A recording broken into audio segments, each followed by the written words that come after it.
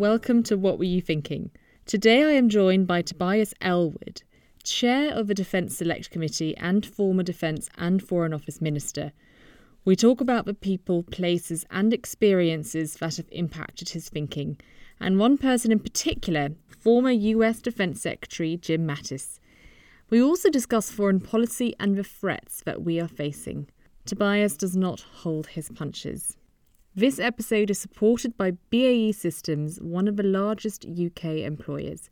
With £3 billion in export sales from the UK annually, BAE Systems has a central role in the engineering and manufacturing fabric of the country, supporting 124,000 high-value jobs across the UK through a supply chain of some 6,000 companies.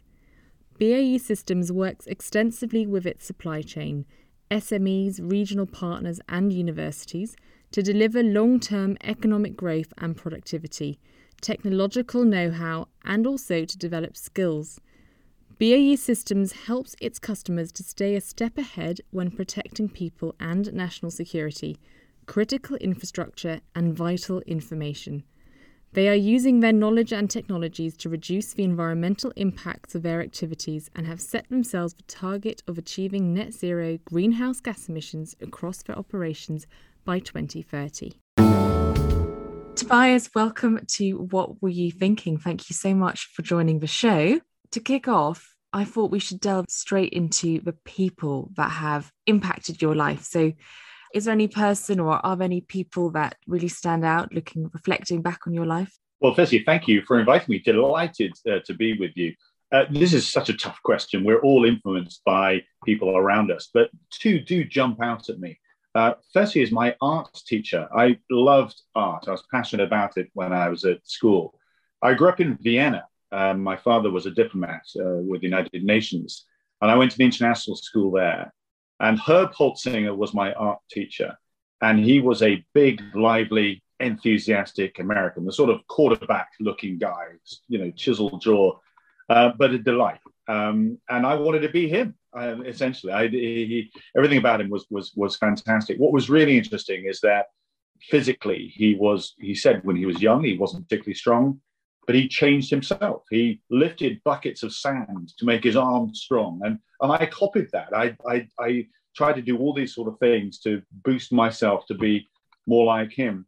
He also was interested in politics. He did lots of caricatures of political characters. And this was the day of Jimmy Carter. And what happened then with that move to release the Iranian, the hostages held by Iran, if you remember, that ill-fated mission. And we ended up talking about all these things. So it sowed a seed of interest in current affairs, which was fantastic. But he was also a conscientious objector during Vietnam. And I thought, how could you not want to serve your country? And again, this was really interesting to see his answer. He said, absolutely, I'd willing to do that. Second World War, I'd have been there straight away, as my father was. But on this occasion, he questioned the validity of the US going into Vietnam. And as we saw in the longevity of it, this was a war that was never going to be won, a huge loss of American lives. And wisely, Britain decided to opt that out. So it made me think about being in the military, but also representing your country, doing something as honorable as that, but also questioning who makes the decisions as to why you go to war, which of course aren't made by the military, they're made by politicians. So in a roundabout way, it was actually introducing me perhaps to the world of politics without me realizing it. Amazing. And so what age were you when you decided to go into the army? What was the journey for you? Well, I was at Loughborough University, which is all about sports. You don't go there to study, you go there to actually participate. I played volleyball at quite a high level. I did engineering, design and technology. But I also joined the Officer Training Corps. Whilst I was at Loughborough, I became president of the Students' Union, which seems an odd thing to do, perhaps, for a eventual conservative MP. But I had a great time. Stephen Twigg, if you remember that MP, he was the head of the National Union of Students then, whilst I was in charge of Loughborough. And because I'd done that job, I was then invited to actually go and see Anderson Consulting, the Procter and Gamble, all these curious companies. And I had no intention, perhaps, originally of actually pursuing their job. And I remember meeting somebody at Procter and Gamble who was in charge of toothpaste, some form of toothpaste. And it was just at that time when the two colors were coming out the tube at the same time. And I went into his office, and he was ex-army. He'd been in the artillery, and he had all these prototype tubes all around his desk. And he was trying to encourage me to join the company. It was my third interview then. Easy money, decent job. And I looked at him, I said, "This is your life, isn't it? Toothpaste tubes." And he said, "Yeah, it is." And I thought, I'm not ready to sit in front of a desk trying to promote different colored toothpaste coming out of a tube. I need to do something else. So in the OTC, I'd come across the Royal Green Jackets as one of the regiments, very much a thinking regiment, thinking officers and soldiers. And I looked around. I actually qualified to join the parachute regiment, and they just seemed a little bit too crazy for me. Elite soldiers, no doubt about it, huge respect. But I joined the Royal Green Jackets and never regretted it. And that was my introduction to the armed forces, not ready to sit down in front of a desk, wanting to see the world a little bit. And also, whilst I was at school, I became very involved in the Boy Scouts. I'm very much an outdoors person. I developed some leadership qualities and so forth. And I think this was a natural progression from them. I thoroughly enjoyed the Officer Training Corps. My recommendation is to anybody at university, if you're unsure what to do, the OTC gives you skills that you're never going to learn in the lecture hall. Yeah, I often think maybe I should take some time out and just learn some discipline by by getting some army experience. So that's an interesting story about someone who you encountered quite early on in your life. Are there any people later on that have impacted your thinking? Yeah, I'm very fortunate to meet an incredible man, General Jim Mattis, who eventually became the Defense Secretary under President Trump. And he was actually responsible for the part of the US military, and had cause to go to Afghanistan on a number of occasions. And because we'd become friends, he then invited me to tag along. In fact, there was one occasion where he called very very late in the day to say, "Can you come along? We're doing a handover from General Dunford to General Dunford from General Allen in Kabul, ISAF headquarters. I'm going along there. Would you like to be my guest? I can stop off at Bryce Norton, pick you up on the way from the United States. We'll head out to Afghanistan. It'll be an incredible event." And I said, "Let me look at my diary. Of course, it's clear. Pick me up in 3 weeks' time." I made the fatal mistake of not giving it to my team to then put in my diary, because I was then on a Friday night, I was at a black tie event actually on Park Lane. And I kept getting this call from Major Rodriguez. I didn't know it was him at the time, but it was a long number, and I kept ignoring it. And eventually I put my ear to the phone and leant down from my seat. I said, speeches were taking place at this time in the black tie then, a big charity fundraiser for Africa. And I said, "Hello?" And he says, "Hi, this is Major Rodriguez. We're on finals from Bryce Norton. Looking forward to picking you up in about an hour's time. Just checking everything's okay." And what had happened is that I was invited to join at what I thought was Saturday evening at midnight, when actually it was Friday midnight. So I was 20. I said, "You're early. You're a day early." He says, "Sir, I can assure you, we're about to land at Bryce Norton, and we want to pick you up." And I said, "Right, bit of confusion here. I thought you were arriving tomorrow. Listen, I'm going to jump in my car, head up to Bryce Norton now, and if I'm there, fine, I'll pick you. You pick me up. If not, you're going to have to go. I don't want to delay the general." So I then left the Park Lane event, headed straight down to Westminster. I have a grad bag which has got some stuff in it, still wearing my black tie and my passport. jumped into my car, and then flew up to Brize Norton, which is Oxfordshire way. Got about 6 points on my license going through a couple of speed cameras. Got caught by the police, in fact, doing too fast in Oxfordshire. And I then explained, listen, there's a general waiting on the tarmac in Brize Norton. I need to get there. And he said, listen, I sympathize with you. I'm going to let you go. Just, by this time it was about after midnight. Take it easy. You need to get there. And I arrived at the gate of Brize Norton, expecting an awful lot of paperwork to get into an RAF base. And there was an old gentleman guarding the gate. And he said, are you the MP? And I said, yes, I am. And he said, they're waiting for you. Just head that way. So I arrived, and there was this sergeant major standing outside the terminal with the air commodore for the base. This was now 1 o'clock in the morning. The air commodore for the entire base clearly wasn't allowed to go to bed until this 4-star general that was on the tarmac had taken off. The sergeant major looks at me and says, park your car anywhere, sir, and give me the bloody keys. So I then grabbed my bag and said, sorry. I walked through the terminal. Customs then said, wave me a passport, which I then did. They said, carry on. There was actually a battalion sitting on their rucksacks, waiting to go out on a C-17 Globemaster aircraft to Afghanistan, who then looked at me peculiarly because I was still wearing my black tie.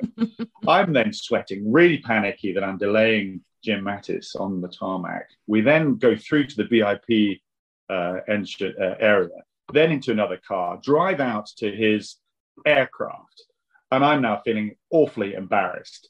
And then I'm walking up the stairs to the aircraft. Jim Mattis then comes out and sees me at the top, from the top, and says, James Bond, I presume. So sorry. I then come on board, and everybody gives me a clap, a round of applause, because I'd actually made it after this massive cock-up. They had to refuel. We were 20 minutes late. Thankfully, it all worked out, and there we headed to Afghanistan. But sorry, I digress. That's amazing. That's such a brilliant story, and I can see that being the start of a really nice relationship. It's often those bizarre moments that are quite bonding, aren't they? I mean, Jim Mattis is a very interesting guy. I mean, obviously for like so many different reasons, but having then met him and spent quite a bit of time with him, how do you think he has impacted your thinking and politics? Yeah, whenever any war movie that you see, a modern war movie, there's always this tension between the military that want to go very hawkish and create a military solution, and then politicians that are trying to hold them back. And he's that sort of bond between the two. He recognizes that no situation you're going to solve militarily alone. There needs to be political dialogue. You need to take the will of the people with you. There's no point in actually defeating the enemy, leaving a vacuum, and not enabling the locals to then somehow look after themselves. Because otherwise, in today's day and age, without unconditional surrender, the enemy regroup and they come back in. Insurgency come back into to the villages and towns and dominate. And we see that happening again right now, unfortunately, in Afghanistan. He recognized that, and he recognized the importance of the aid programs, of governance, of discussions, in addition to the military. He saw the military as providing an umbrella of security for which activity must take place underneath to get your solution that you're after. The military activity alone is not enough. And that's a rare accolade for the military to actually have.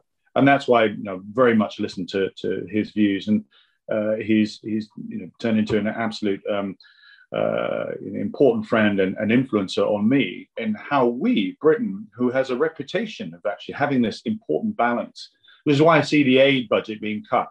There's actually a diminish of our soft power, when our soft power and hard power must work together to influence the positive result. Yeah, and his famous quote is, "The less you spend on aid, the more you spend on bullets." Absolutely right. Simply put, a recognition that if you take away your aid, you lose your influence. Well-spent aid helps with education. It improves governance. It actually then makes better decision-making, leads to prosperity, in fact, which Britain can then benefit from. Take away that aid, you leave a vacuum, which can easily be filled either by extremism or indeed by, we're seeing latterly, by China or Russia, that then fill in those aid programs, and they then pursue a very different agenda than we would. So this year, obviously, COVID-19 has caused the government to have to make very many difficult decisions, but one of them is that cut to the aid budget. Now, they're saying it's temporary and that they will reinstate it to 0.7 when they can. But everything you've just mentioned obviously shows the wider picture, and you mentioned Russia and China stepping into the sort of a void or vacuum that we might be creating. What do you think Global Britain and the integrated review that's just come out and the Foreign Office needs to do to counter that and make sure that that vacuum doesn't get filled? I mean, it's such an interesting point, and this is entirely my focus on, or what I'm trying to encourage the government to recognize, is the changing world around us. The next 10 years are going to be so bumpy.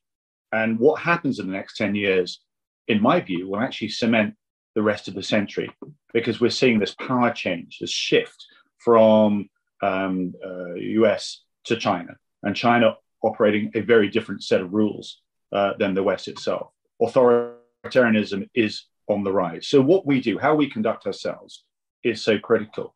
And we've been a bit risk averse. We've been a bit distracted. COVID is one example, Brexit another. Stuff has been happening around us, which means that it's a very multipolar world, a much more complicated world as well. And Britain has to ask itself, do we follow? Do we watch what's happening? Or do we step forward, as we've done in the past, and take a more important leadership role?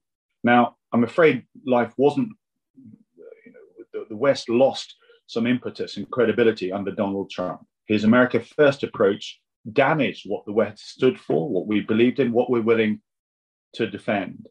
And Biden is trying to regroup. He's trying to say, absolutely, there are problems around the world that if we don't try and solve them in an amicable way, they will then grow and become bigger problems that we then have to connect with. So there's an opportunity for Britain, particularly as we host the G7 and the COP26, to step forward. My concern is that that penny hasn't dropped yet, just how dangerous the world is and what's happening around us. We are very much, as all countries are, focusing on the, acting on the pandemic, and that's perfectly understandable. But this cut in aid budget was actually more about winning the hearts and minds of the red wall seats, if I'm honest about it, than it was about actually recognizing our support and the necessity to help beyond our shores. Now, I'm in politics. I recognize that if you're not staying in power, if you don't retain power, you can't affect the change that you actually want. If we wanted to actually continue committing to 0.7, we could have easily done that. The scale of borrowing that we've got now, this is next to nothing in comparison. This was all done about messaging to say we're going to look after Britain first. So I'm afraid, I really encourage this government now to recognize that the elections have just happened. We've done well. But the Prime Minister has never been stronger in his entire time now. Now's the time to lift your head above the parapet, recognize the changes around the world that are taking place, and ask ourselves what we could do, what we must do, and where the world will go if we fail to step forward. Because if we don't, then look where the world might go. Ask yourself a simple question. Do you think the world will be a more dangerous place over the next 5 years or a safer place?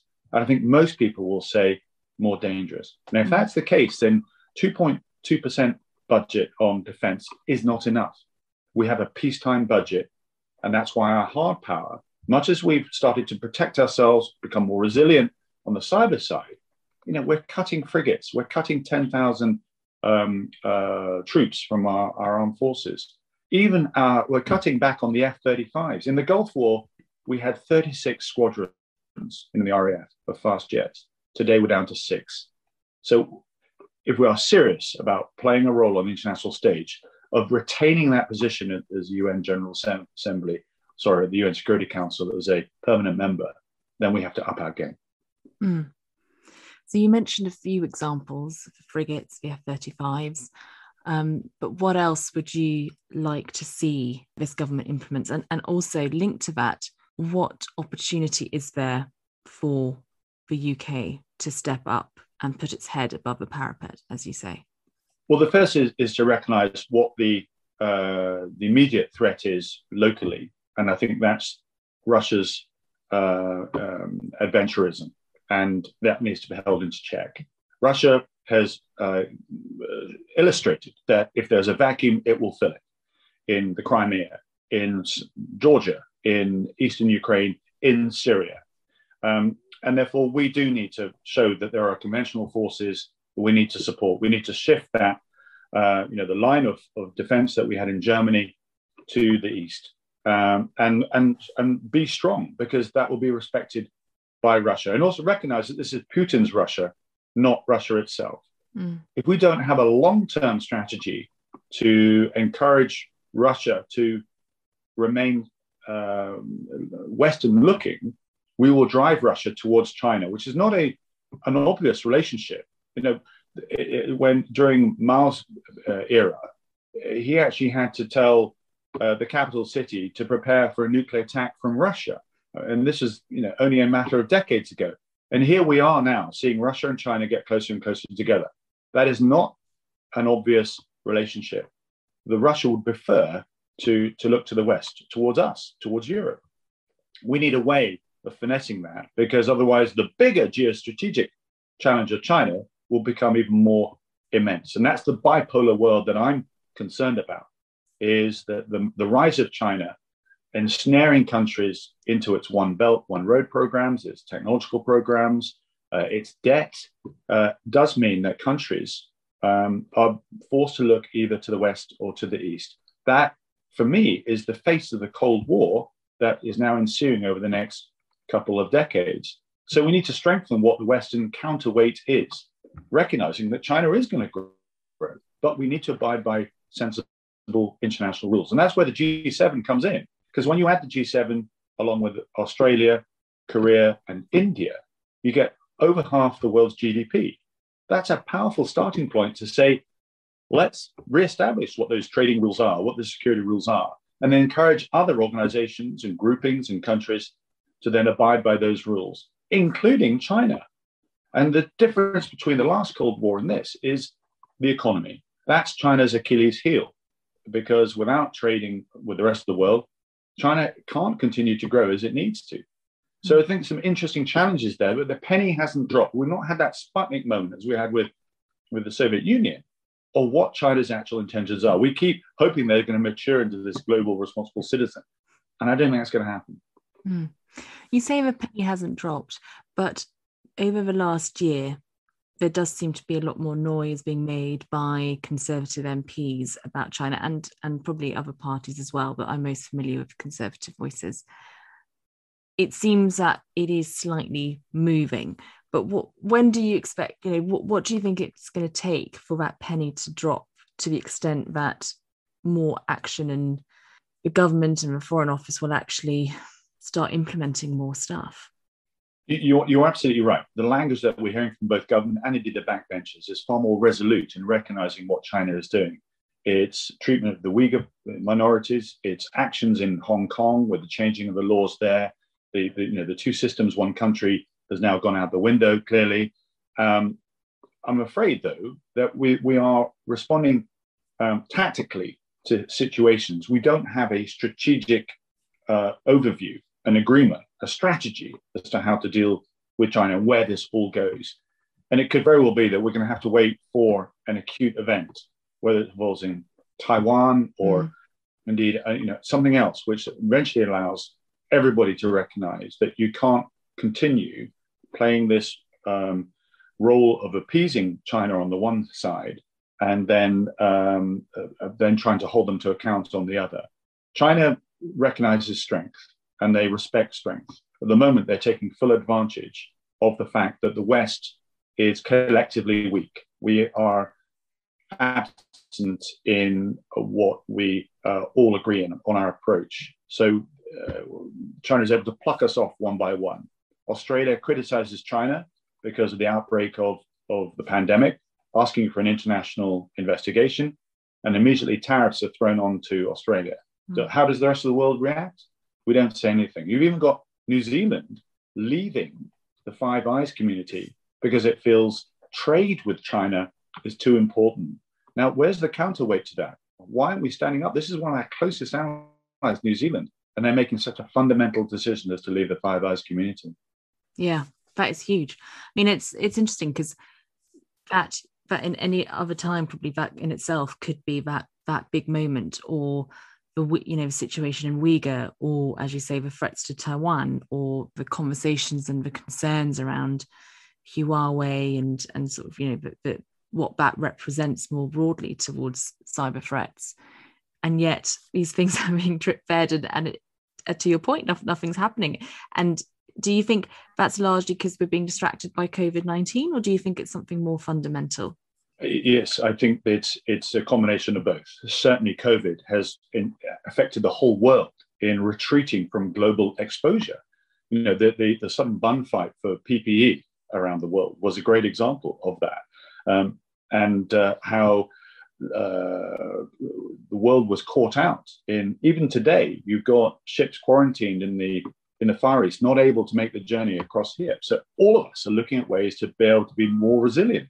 But that, of course, takes us into the wrong direction. It moves us away from globalization, and that's to the benefit of authoritarian, countries. There's a 1930s feel to the world right now. The global institutions are not strong. You've got power bases growing, militarization taking place, a lack of an international leader. I mean, Biden's come back in, but ultimately there is a lack of Western cohesion as to what we should do about it. And of course, an economic recession as well. These are very, very dangerous and volatile times, I'm afraid.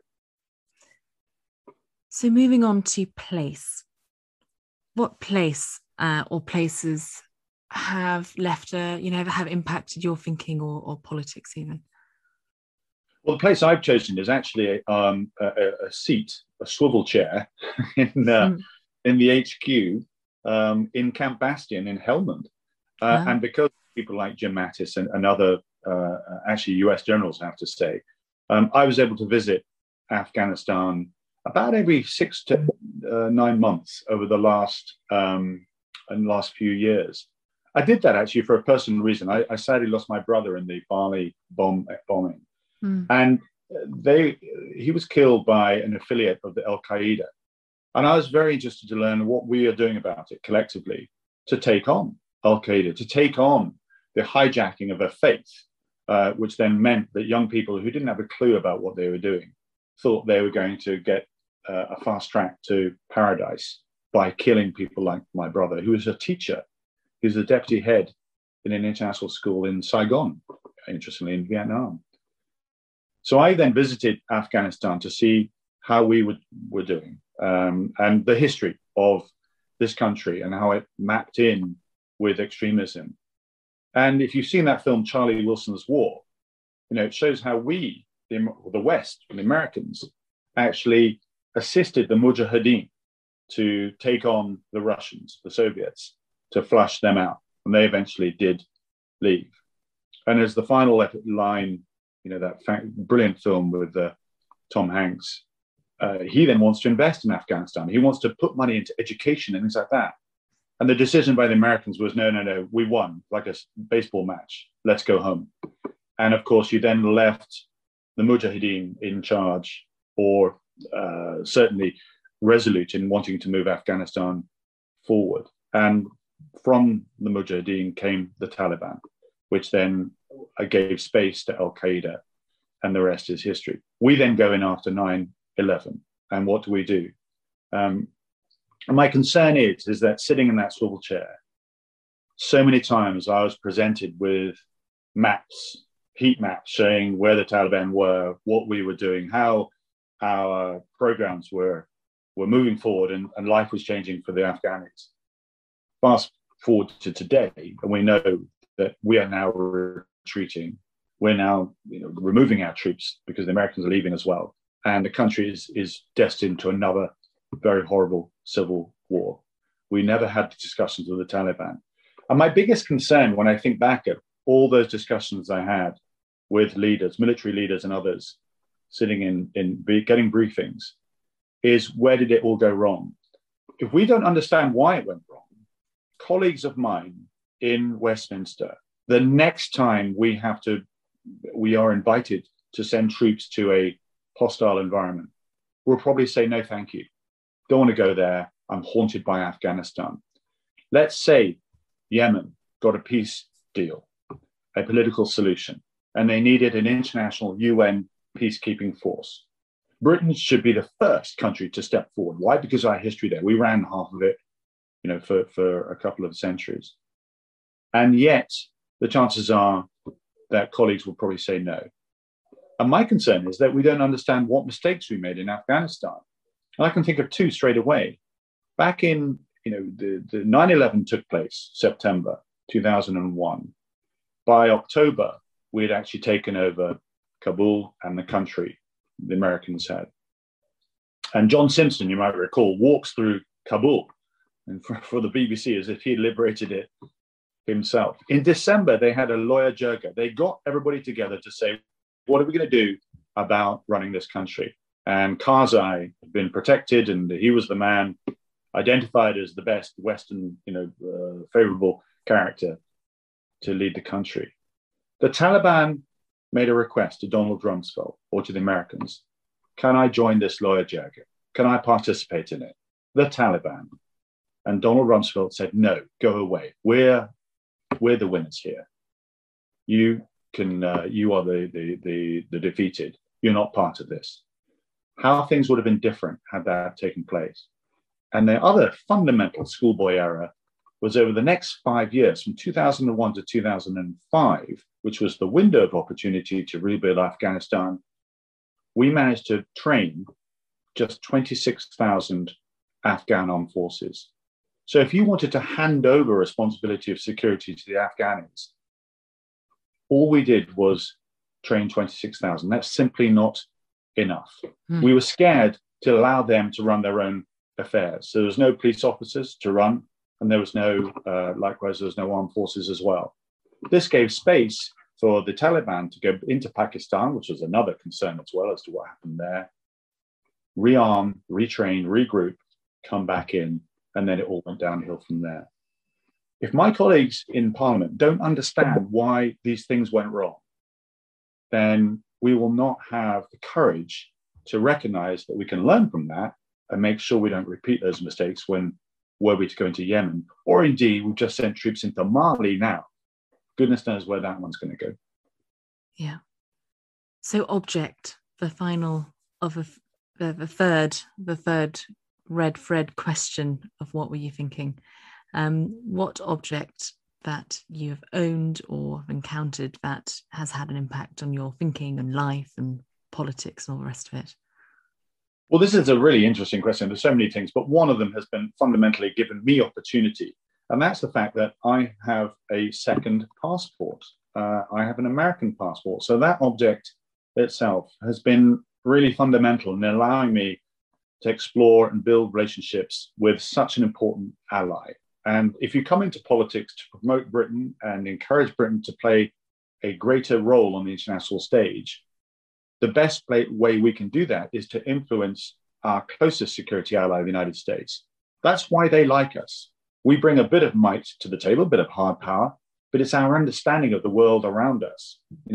Don't charge in to Calais to open up that Western Front in the Second World War. Try Normandy, because the beaches are a little bit, flatter there.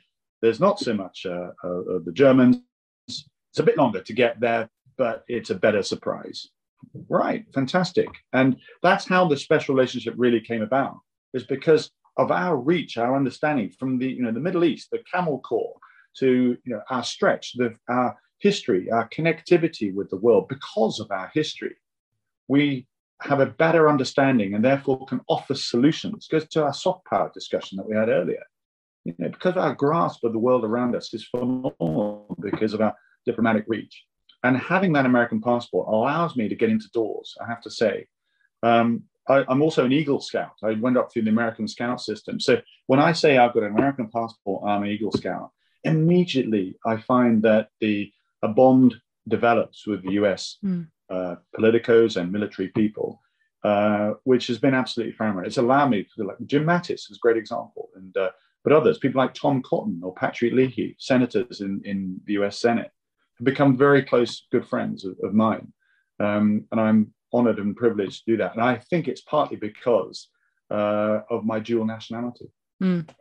Well, as a fellow dual national, I can relate to that. And it does, there is that trust and that bond that I imagine wouldn't exist. So that's interesting. And you visit America a lot. Well, obviously now you can't travel, but in normal times. Yes, I do. I try and get there about every, once or twice a year. But you're right, because of COVID, it's been very, very limiting. I hope. 60% of the adults over there have now been vaccinated. So I do hope in one area that we may see opening up such an important, crucial bond that we have with, and go back to all the challenges that we face today. It was the Atlantic Charter. It was that discussion between Roosevelt and Churchill during the Second World War that led to the foundations of so many of the other big organizations, the United Nations, World Trade Organization, IMF, and so on. And we need, I believe, another Atlantic Charter 2.0. And that's something that I hope Boris Johnson, can now think of, can contemplate with Joe Biden. Interesting. Now, some quick fire questions to finish off the episode. You have lots of different and various experiences in politics as backbencher, as a minister, as chair of a select committee. You must have, as every politician does, encountered lots of surreal, bizarre experiences, the thick of it moments, as we like to refer to them. Do any spring to mind? I've had some interesting discussion. I remember one of the my worst event was in the chamber with John Bercow when I said that he was the antidote to verbal diarrhea. I mixed up antidote and anecdote, and I didn't realize I'd done it. And so everybody around me just burst into laughter. And Adam Afriyie, who's a very good friend of mine, was in the bench in front. He could hardly contain himself, and he then explained as to what he did under his breath. But I felt awful, and it's funny how it knocks your confidence for a little while. It's a very strange environment, the chamber, because it's tiered. So when you stand up, you really do feel quite exposed. A lot easier to speak at the dispatch box, but no, that was one event that certainly I'll never forget. So be careful when you're trying to be clever that you don't make mistakes. And if you had to pick your favourite non-conservative politician, who would that be? Non-conservative politician. Yeah, I suppose Jo Cox was the one I got on with very, very well. There is an awful lot of tribal politics that takes place, and sometimes, particularly on the international subjects, there's more of a synergy with what you actually try and achieve. And she was brilliant. And, I was minister for the Middle East. She would call an urgent question. And then she would sort of apologize privately afterwards for calling me to the chamber. But I was actually pleased that she did that. Her interest, and I think this is so important with parliamentarians, is that you remember the purpose as to why you came into politics. Is it just to cause problems for another political party, or is it to take advance, Britain into a better place, to invigorate Britain to do more? And she absolutely was the latter rather than the former. Some people in politics just live, to have a go at the other side. And that is part of politics. You can't deny that. Certainly, Prime Minister's questions, there's an awful lot about it. But ultimately, on the bigger issues, such as Syria, what we could do there, far more. I do believe that we need more political courage. And that can only come about when there's support on both sides of the chamber. And she was always there willing to give that. And finally, what is the best advice you've ever been given that you would like to pass on to myself and the listeners? I think the best advice I received, when I was president of Loughborough Students' Union, I visited my local MP. I had an inkling I might go into politics one day, and his name was Stephen Durrell, and he was the Loughborough Member of Parliament. And we had a chat, and I said, listen, I'm interested in politics. And he said, well, come down. And he was Chief Secretary to the Treasury, I think, at the time. And I sat in these very grand seats and we talked about what to do. And he said, don't go to central office and get a research job. Get some life experience. Go away and become an expert in something. So when you stand up in the House, people will then listen to you. When your name appears on the monitor around Parliament, speaking on the subject, they might tune in, or even come in to the chamber. And that then gives you something to offer, rather than being a generalist and trying to cover all subjects. It gives you a focus of what you can potentially achieve in life. And if I have one request for the Whip's office, is to better, allow that to develop. Let people become specialists. I remember Rory Stewart was DFID all the way, internationalist, written books on Afghanistan, and he got sent to prisons to be our prisons minister. What does he know about prisons? Now, in 9 months, he learned so much about it because that's the character he is. Mm. But in any business or even academia or whatever, you take people, give them experience and allow them to accumulate it. Esther McVeigh is a rare example of, for example, that she stayed in different subjects that mostly to do with social welfare and benefits and so forth, and becomes an expert in that. And I hope we can do more of that, because what I see too much is the churn of people coming in, being a defense procurement minister, and then 5 minutes later being sent somewhere else. It takes a year to understand defense procurement. And as soon as you've got it and you're any good, you get whisked off somewhere else. That shouldn't be the way it should be. So going back to what I've said about it, develop a sense of expertise, but likewise, the Whip's office then need to advance that. Don't forget, we're representing Britain when it comes to politics. We want the very best. We want the best to come in. The gene pool of talent that government is selected from comes from members of Parliament. So if you come in with experience, you should be then allowed to be able to use that experience to the benefit of the nation. That's great. Thank you so much, Tobias, for coming on. Thank you very much indeed. Absolute delight. Thank you for listening. Now, if you have enjoyed this episode, please leave a review and subscribe. And of course, tell all your friends and family about it. If you have any questions in particular you want me to put to guests, or you have any special requests, please let me know and just get in touch via Twitter. I'm at LawAround. And of course, I love hearing your personal stories. Which people, places and objects, love the objects, what weird objects have inspired your thinking and life and possibly politics? Let me know. Get in touch on Twitter with hashtag WWYT or just tag me at LawAround. I'd love to hear from you and can't wait till the next episode. See you then. Bye.